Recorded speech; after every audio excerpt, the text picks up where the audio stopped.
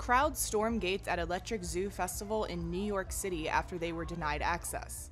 The festival posted on X Sunday that it had reached the venue's capacity earlier than expected and would not let anyone else in for safety reasons. They're just storming. Fans were already disappointed because the first day of the 3-day festival was canceled Friday. Organizers blamed supply chain disruptions for delays in getting the main stage ready. They're just storming. The New York City Police Department said no arrests were made associated with the event. The festival posted that it would refund attendees who were denied entry.